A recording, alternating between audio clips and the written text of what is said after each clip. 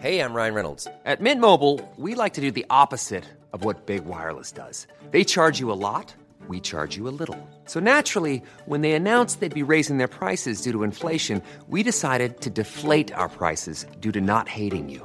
That's right. We're cutting the price of Mint Unlimited from $30 a month to just $15 a month. Give it a try at mintmobile.com/switch. $45 up front for 3 months plus taxes and fees. Promo rate for new customers for limited time. Unlimited more than 40 gigabytes per month. Slows full terms at mintmobile.com. Many of us have those stubborn pounds that seem impossible to lose, no matter how good we eat or how hard we work out. My solution is PlushCare. PlushCare is a leading telehealth provider with doctors who are there for you day and night to partner with you in your weight loss journey. They can prescribe FDA-approved weight loss medications like Wegovy and Zepbound for those who qualify.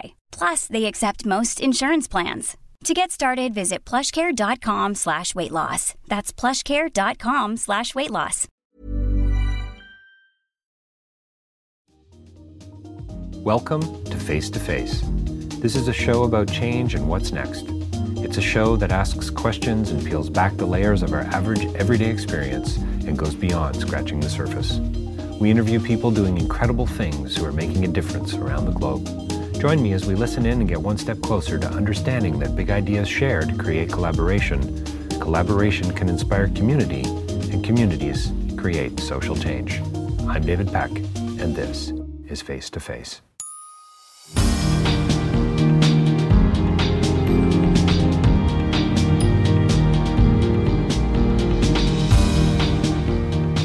So our next interview today is with Neil Brofman. He's a documentary filmmaker who has made a film called Help Us Find Sunil Tripathi. You're going to enjoy this interview. This is a movie that you need to see. So this is, yes, a filmmaker that we're talking to, a journalist, a film that is going to air on The Passionate Eye in the very near future on CBC. You'll probably be able to access it there. But this is a conversation about movie making, I suppose. It's about the Boston bombing. It's about a young man by the name of Sunil Tripathi. But really what this film is about is it's about relationships. It's about digital decency. It's about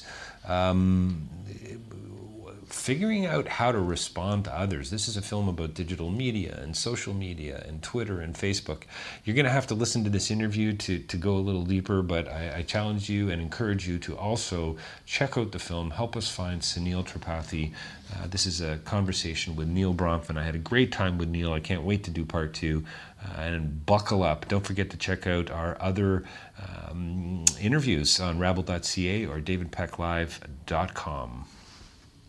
Well, welcome to Face, and we are joined here by another very special guest, a documentary filmmaker by the name of Neil Brofman, and we're going to be talking with him today about his new film called Help Us Find Sunil Tripathi. Neil, thanks for joining us today. Thanks for having me, David. I really appreciate it. Hey, where are you coming from? I'm not going to give away your area code, but where you can give it away for us. Where are you? Yeah, I live in Atlanta, Georgia. Atlanta, Georgia. I'm sorry to hear that, Neil. Well, thanks. It's not that bad. We have nicer winters than you do. I bet you do. Yeah. Right now we are getting dumped on with rain. It's a major. If it had been colder up here in Toronto, we would have been. Oh boy, the city would have been shut down. Let me tell you. I think they called for 40 millimeters of rain. So that's some significant waterfall. Yeah. The Toronto film scene says, quote, "The search may have been for Tripathi, the movie suggests, but it may be we who are lost," close quote. Sorry, that was the Daily Beast. And then the Toronto film scene says, a tribute, quote, to the human spirit. What? So this film's about a lot of things, Neil, and congratulations on it, by the way. Thank you. It's important to me, it seems, for a lot of reasons. Can you lay out a couple of what those might be? Sure. I think the genesis of the film, how we got into the film. I met Sangeeta Tripathi, Elisa Gambino, the executive producer, and I met Sangeeta Tripathi on a work trip to East Africa. We do a lot of work in global health, maternal and infant health. And so we were in March of 2013, we were working with Sangeeta. She was working for our client. And we met her on this trip, and we worked with her for a couple of weeks. And then when we came back to the States, the very next day was the day that her younger brother, Sunil, had gone missing from Brown University. So that's how we became acquainted with the family. But what happened in the ensuing 6 weeks touched on so many different concern for Elisa and for me and for Heather, who produced the film with us, Heather O'Neill, that in order to fully address the issues that are raised, the film is rather complex and works on multiple levels. Right. But I felt like that without discussing them and delving into these issues, that we would leave things behind that without would leave the story incomplete.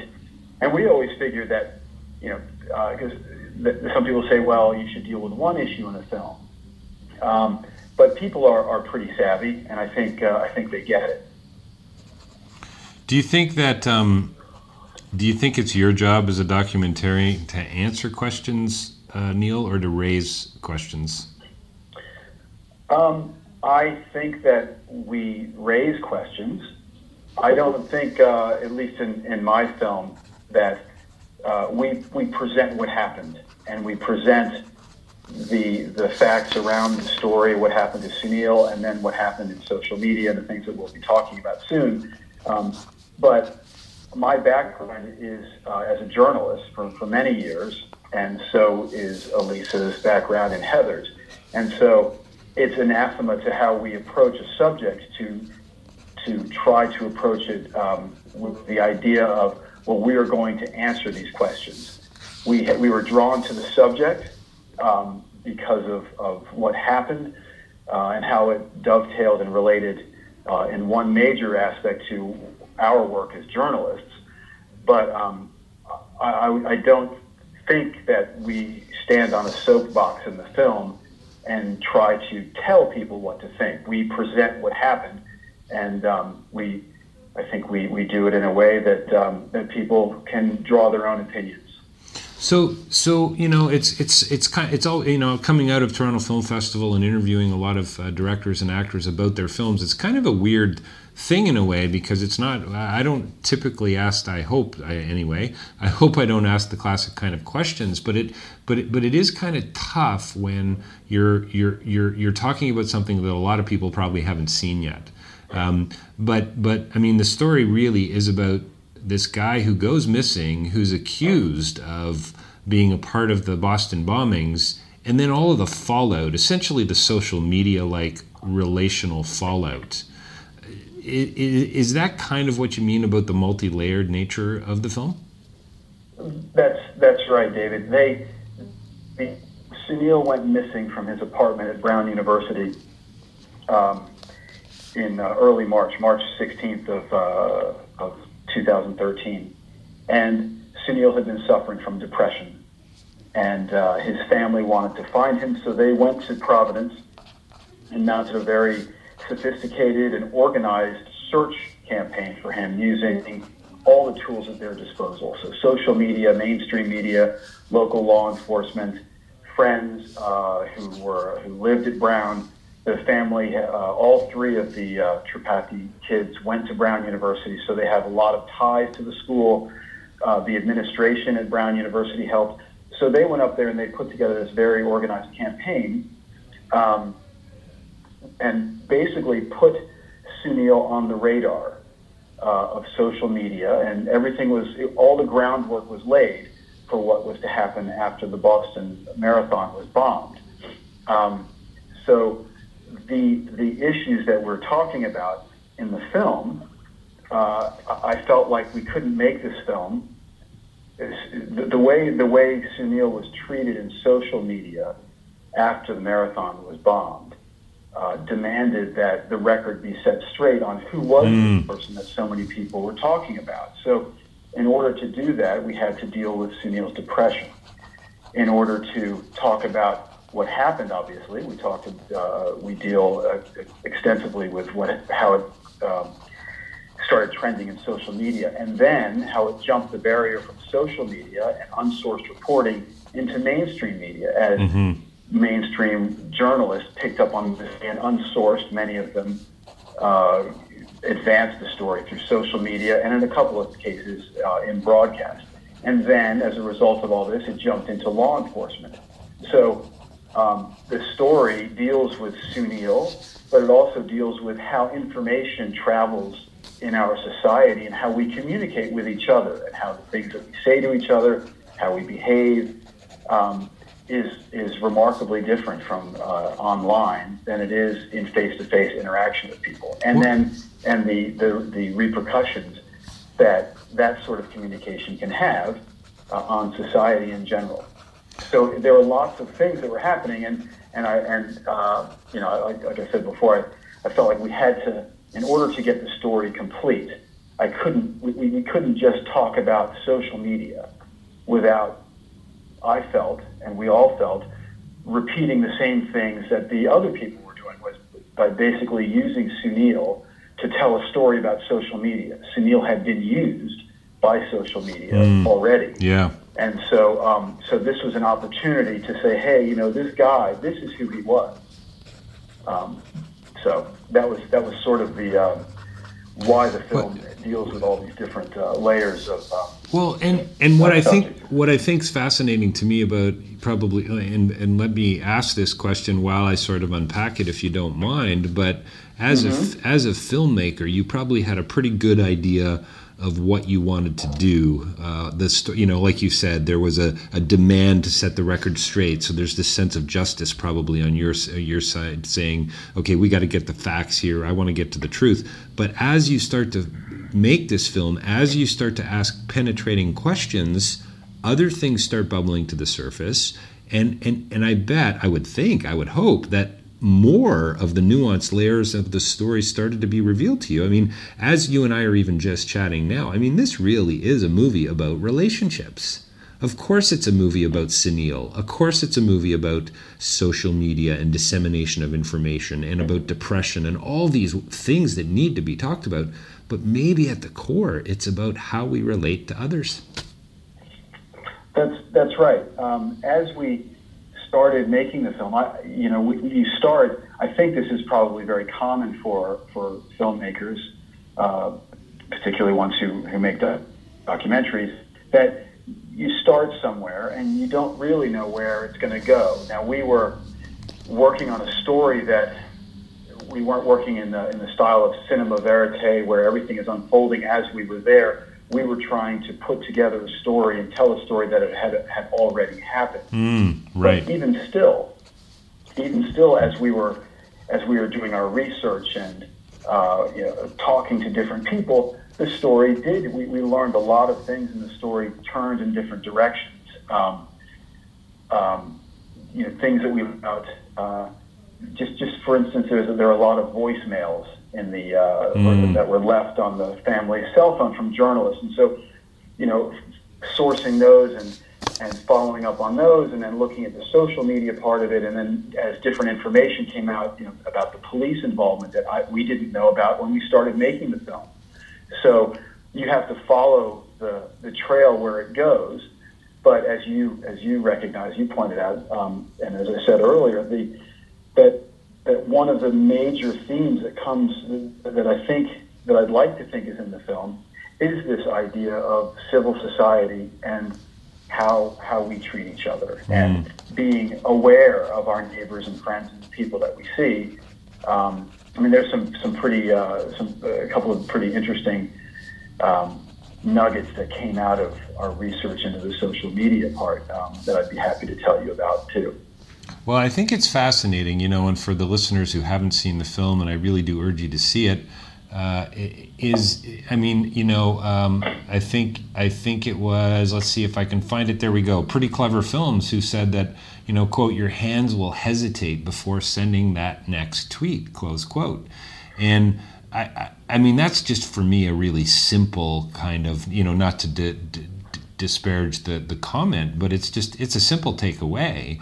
I think the deeper question I have is, what is this actually revealing about who we are as humans? if we have this ability in the first place to Facebook people like this, to tweet about this, to jump to conclusions like this, the implications of mainstream media picking up on, as you say, unsourced reporting. Twitter is becoming truth. And yeah. Is Orwell just watching in on this, laughing? Probably. I don't think he would have even imagined it going this far. We have in Twitter and in the film anyway. People who are making statements and accusations they're all going by and large by anonymous names. Well, and Neil, can I? Who is not real? Let me just interrupt, Neil, to let the listeners know. Sure. We're talking about tweets and posts that are horrifying. We're not just talking about bits of business or information, but we're talking about angry, venomous stuff being posted on social media. So I just wanted to make that footnote very clear. Sure. Yeah, that's very, very, very understated. I think when we see these things. There, for instance, in the film, there's one guy who was tweeting pretty actively that night and was saying that really the most vile, hateful things and threatening things. And in the early stages of the film, when one of the ideas we had thought of trying to pursue was talking to trying to track some of these people down and find out, hey, what was going on in this moment? Not to approach them in an accusatory way but just to find out what were they thinking when they were doing these things. And so we reached out and got in touch with this one guy. This was maybe 6 months after the events had taken place. And he sent a note back. We sent a note to him through Twitter, and he sent a note back that said, I don't want to participate in the film. I hope everything turned out okay for the kid. Mm. Now, this guy had just said terrible things, and yet he didn't even know or didn't bother to stick around long enough to find out what happened to this kid that he was disparaging and threatening. And that was kind of an open door for me. So I sent a note back and I said, well, actually, it didn't really turn out so well. And I told him what happened. And he sent a note back,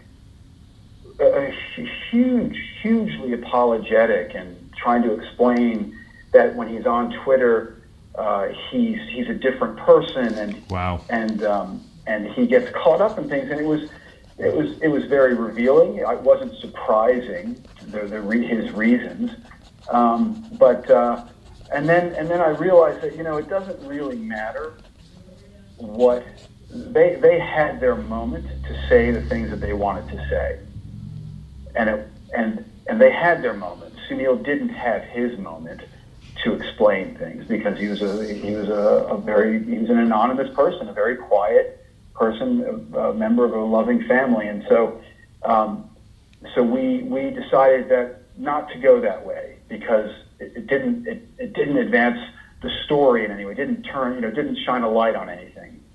We all participate. Many of us participate in social media, and ultimately, it's up to us to decide whether or not we want to click the button, the retweet button, or to say something or not say something. And until we decide as a society how we want to behave, whether it's going to be civilly or uncivilly, things will stay the same. Well, I wonder to what degree Twitter, Facebook, email, etc. has revealed something that has been lurking below the surface for years and years and years, and it usually just came out behind closed doors when parents would yell at their kids or brothers would yell at their sisters or whatever the case might be. Now we've got this global landscape where we can yell at other people that we don't even know and I guess feel mildly better about ourselves. I mean, maybe we need to dial in a psychotherapist here, Neil.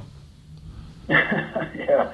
I mean, maybe it's the same. Maybe there's a similar mentality or motivation behind that as there is to road rage.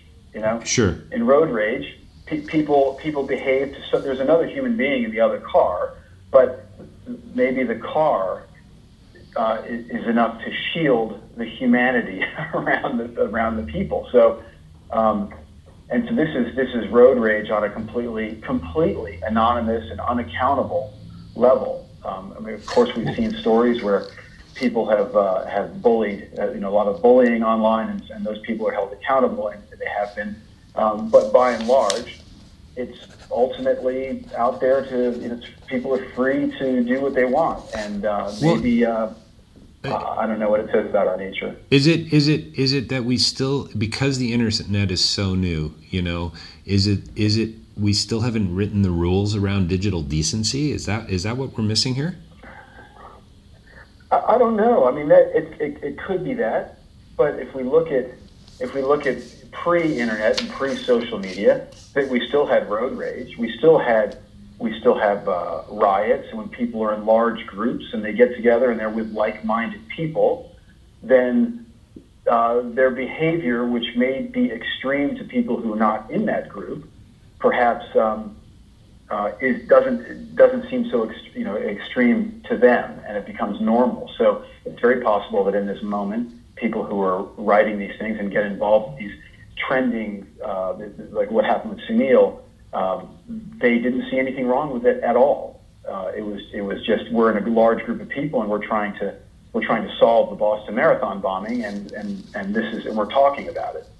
So I mean, Neil, haven't you come home from a conversation, I don't know, over a coffee or a phone call or you've received an email that you completely impose your own sort of, I don't know, brokenness on, let's say, and then you respond by email, and then don't hit send, and you say, you know what, I think I'm going to get Elizabeth to read this before I send this.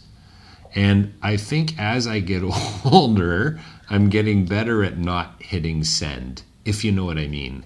Like I see what you're saying. Yeah. In the heat of the moment, you get upset, you get a little pissed off, you're angry, your ego's out of check. You read between the lines way too much, and you put tone of voice into a digital piece of communication that's probably not even there in the first place, and you overreact. And I remember standing over the shoulder of a friend of mine and I'm saying, man, please don't send that email. That's not going to do you any good. Bam, he hit send.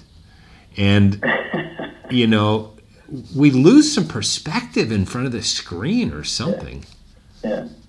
You're right. That's a good point. I would say, though, that when perhaps one of the reasons, it's clearly a better idea to cool down.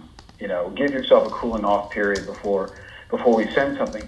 But if you had sent something, or your friend who sent his email, it has your name on it, and you are sending it to somebody that you have had an interaction with, and there's no hiding from that. Right. But if you're reading a newspaper article, or you're sitting in a chat room on a subreddit in Reddit, or following things that are trending on Twitter, you can send things out. There's nothing staying your hand from sending that tweet, right, or writing that comment, because nobody knows who you are. It's liberating.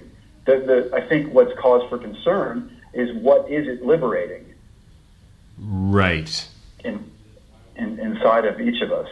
So, it's. I think we have to look and decide: is this how we want to? Is this how we would talk to somebody that we were sitting face to face? Yeah, there's a certain anonymity, that's for sure, and yet we leave this digital footprint that is so sort of that can be traced. So anonymous on one hand, and yet loud and clear on the other. Yes, well, there are people in the film who were not anonymous. Sunil's there was a young woman who was tweeting that night, and she went to high school with Sunil, and she was saying things. She was one of the fulcrum points, actually, of what tipped everything off that evening. She went by her, she was out there on her own. Right. Yeah. As were some of the journalists, and that was one of the things which is concerning was that the journalists are also doing this, and they're by putting their name on a piece of information, they're also stamping that information with good housekeeping seal of approval that this you can trust me because I'm a journalist. And I think that what we saw happening the night that all of the things are happening on social media takes that whole idea of trust and tears at the central fabric of it. Well, and again, we're back to sort of the multi-layered, nuanced nature of the film. I mean, now we're just talking about truth, really, in a sense, aren't we? Yes. Yeah. What is truth, and how can we identify it? But what you said before about words on a screen, something happens when people read something on a screen that seems to be written with some authority. The FBI says this, or the Boston police scanner said that. When someone's statement that seems factual, what troubles me is that so often there's no questioning involved. It's, oh, did you hear that? And before you know it, they've shared it with people, with their friends. I mean, we see this on Facebook all the time. Someone puts something up there which is completely, it's not true and easily debunked. Yet still, they believe it and they put it up on Facebook. Hey, did you see Facebook's going to own your entire universe of information, and you post this on your Facebook page by next week? And of course, these things they're clearly not true, and they're easily found out to be not true.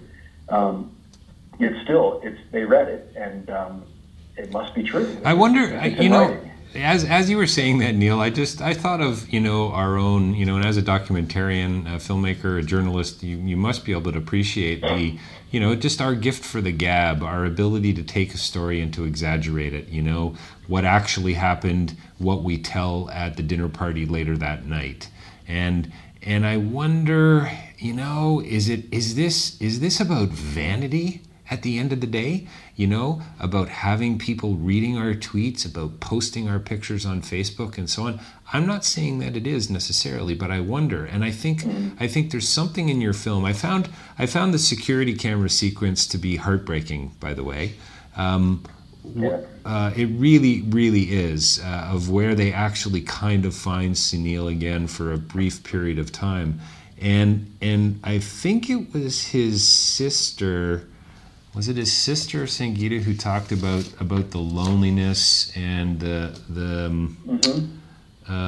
was, here's the quote, "It was too lonely, it was too dark and too cold for Sunil." Yeah. And for some reason, he spiraled into this depression, which, you don't really get into in the film. But I wonder to what degree this kind of behavior, at the risk of sounding really dark, but this kind of irresponsibility towards others, relationally and digitally, could lead to the very kind of depression that Sunil suffered from. Does that make any sense at all? Mm-hmm. Sure, it does. It does make sense. I suppose if someone is looking for, let's start off that depression is a mental illness. It's not necessarily but there are certainly things in the world that can exacerbate the symptoms. And so, if someone is relying on things that they read and communicating with people online to find solace or help, or perhaps the way they view the world, or the way they thought the world is, turns out to be the way the world isn't. Right. And that these things can shake people to their core, and have a big effect on them. And I think in Sunil's case anyway, and that footage, that security camera footage is heartbreaking. It's very difficult to watch, and so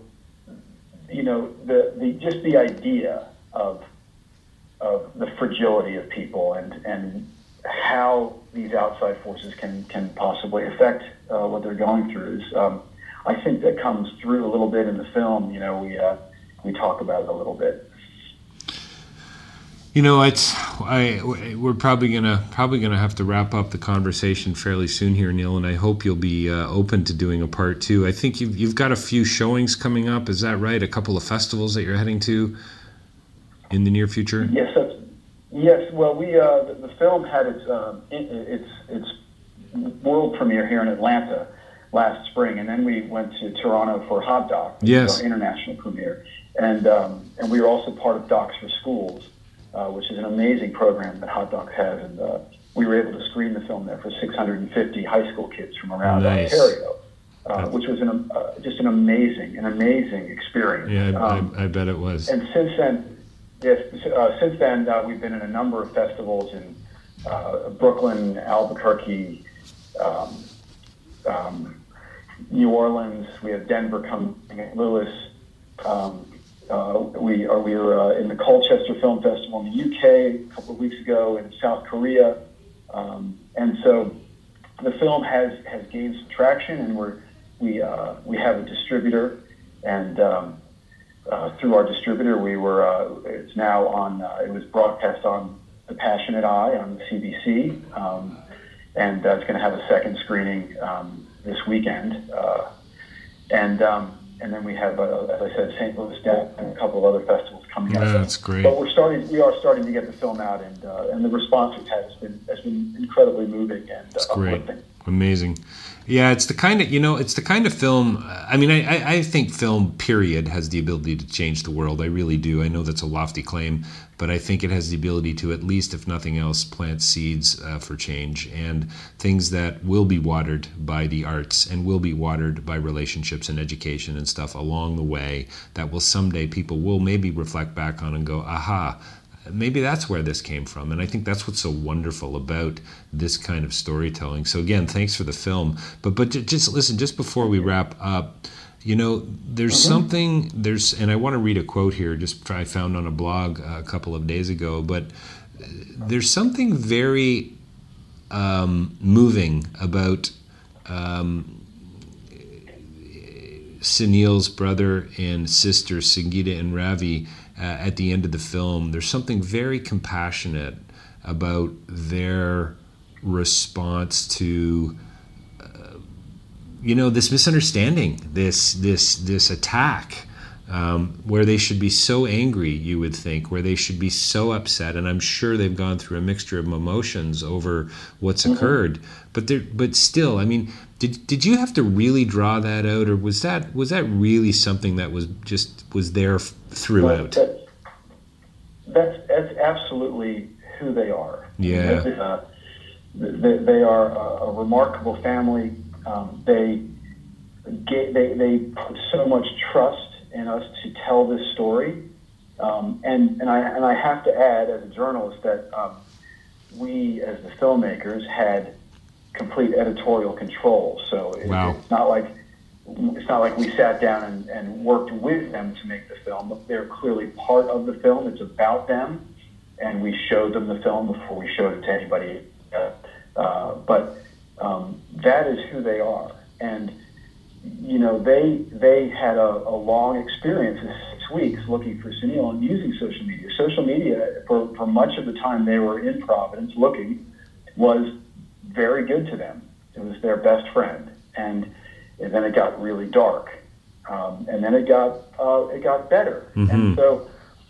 And then if you take that and put that together with the much bigger thing that happened in their lives with Sunil, I think that they genuinely, I know they genuinely felt carried by social media in a way, and they pack the negative and what happened. They put that away because their whole viewpoint on life is that we have to reach out to other people and we have to help other people because they've been through this to the extreme in their relationship with Sunil, and then in what happened in the days after the Boston Marathon bombing. Well, it's a beautiful way to sort of wrap up the film. It seems to me, this idea of here's how not to be human. we've just watched how not to be human. Here is a compassionate comprehensive, holistic, loving kind of response about treating others the way. I mean, it goes beyond how we want to be treated, doesn't it? I think it's for me, it makes me want to hope. I have a 7 and 10-year-old. I watched this family and I think there is hope. Yeah, I'm really glad to hear you say that, because many people who've seen the film, some people look at it and they say, the things around the I guess I'm not going to say the negative side, but the dark side of the film. But I've had quite a number of people say that they felt uplifted in a way and hopeful. Yeah. And I think like you said, when we see the family at the end, after all is said and done, what do they have left? Well, they have each other, and I think that gives it that feeling. It certainly wasn't one that was by design, but I think their presence and their honesty and trust comes through powerfully. I mean, Elisa, Heather, and I were, and Patrick, who wrote the beautiful music for the film, were all just absolutely floored. I bet. By the enormous responsibility that we had, and in the way the family was so graceful and eloquent in their Neil, there's just trouble. there's just such a sense of I don't know what it is, spiritual tenacity and relational wisdom and emotional intelligence. I mean, the list is pretty long, and I think that the way the Tripathi family has dealt with this, and I'm not trying to undervalue the level of sadness that they must feel, and so on at how all these things have panned out. But they're a model. Honestly, at the risk of sounding kind of corny, they really are a model for all of us. It seems to me, from to our friends, to our kids, to our parents, to the people we meet on the street. Yeah, I'll tell you, if there's time, I'll tell you a very quick answer. Yeah, go. After the at Docs for Schools, as I said, we were at the Bloor Cinema, and so I think there were 650 packed. Yeah, it's a great space. It was fabulous. I mean, it was just the whole Hot Docs experience was just amazing. It was just really amazing. But after the screening, during the film, you could have heard a pin drop. I mean, this is heavy subject matter, very serious, and these are all kids who are 9th, 10th, 11th, 12th graders. And when the film was over, Judy Tripathi had come to Toronto with us for the screenings at Hot Docs.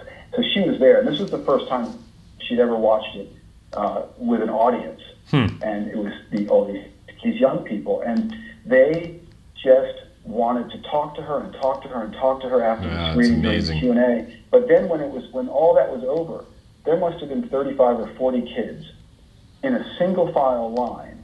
Wow. Waiting to hug her, and they were all throwing their arms around her. They're all, there's a lot of tears and there's a lot of hugging, and Elisa and Patrick and I were watching this, and it was extremely moving to see. I mean, there wasn't a dry eye in the house watching this.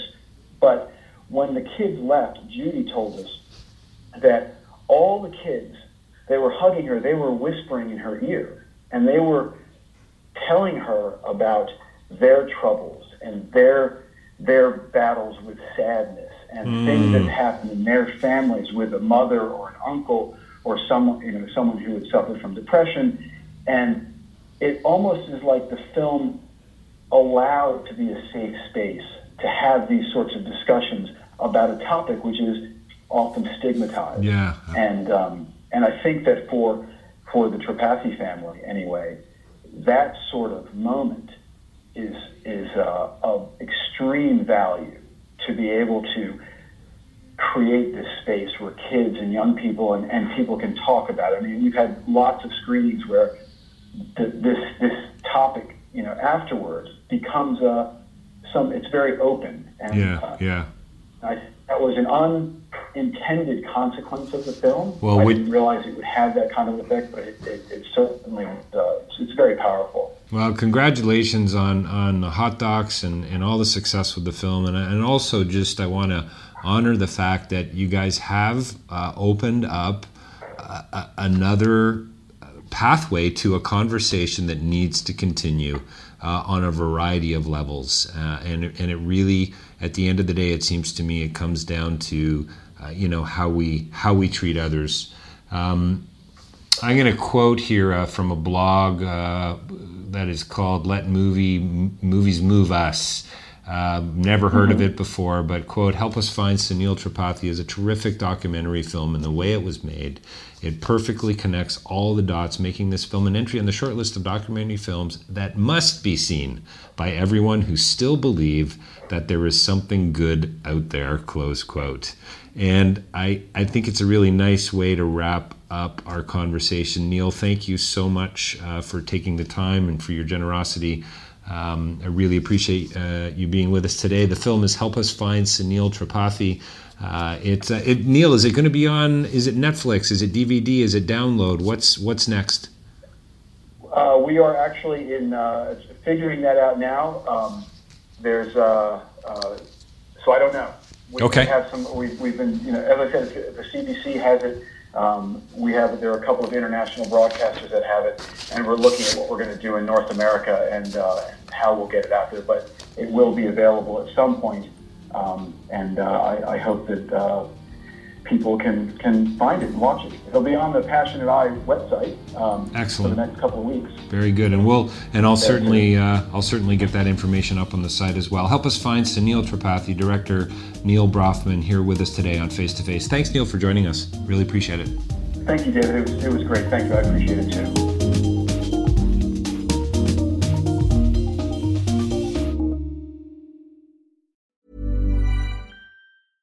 Hello, this is Danny Pellegrino, host of the Everything Iconic podcast, and I'm here to tell you all about Splash Refresher, because hydration is mandatory, but boring is not.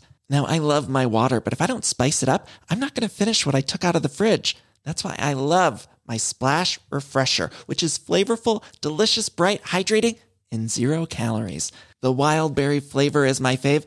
No, wait, is the pineapple mango flavor my fave? You know what? All 5 craveable Splash Refresher flavors are my fave because they're so delicious. So get hydrated and enjoy it with Splash Refresher. Acast powers the world's best podcasts. Here's a show that we recommend. The Real Housewives is a guilty pleasure for most, but if you're looking to not feel guilty about that pleasure, tune in to Everything Iconic with me, Danny Pellegrino, where I break down all the messy moments and behind-the-scenes antics of Bravo's popular franchise. And on Everything Iconic, I also interview celebrity guests like Kelly Ripa, Keke Palmer, Drew Barrymore, Cameron Diaz, and more about their guilty pleasures, their past work, and so much more. So if you're pop culture obsessed and find yourself watching way too much reality TV like me, tune in to Everything Iconic with Danny Pellegrino, wherever you listen to podcasts. Acast helps creators launch, grow, and monetize their podcasts everywhere. Acast.com.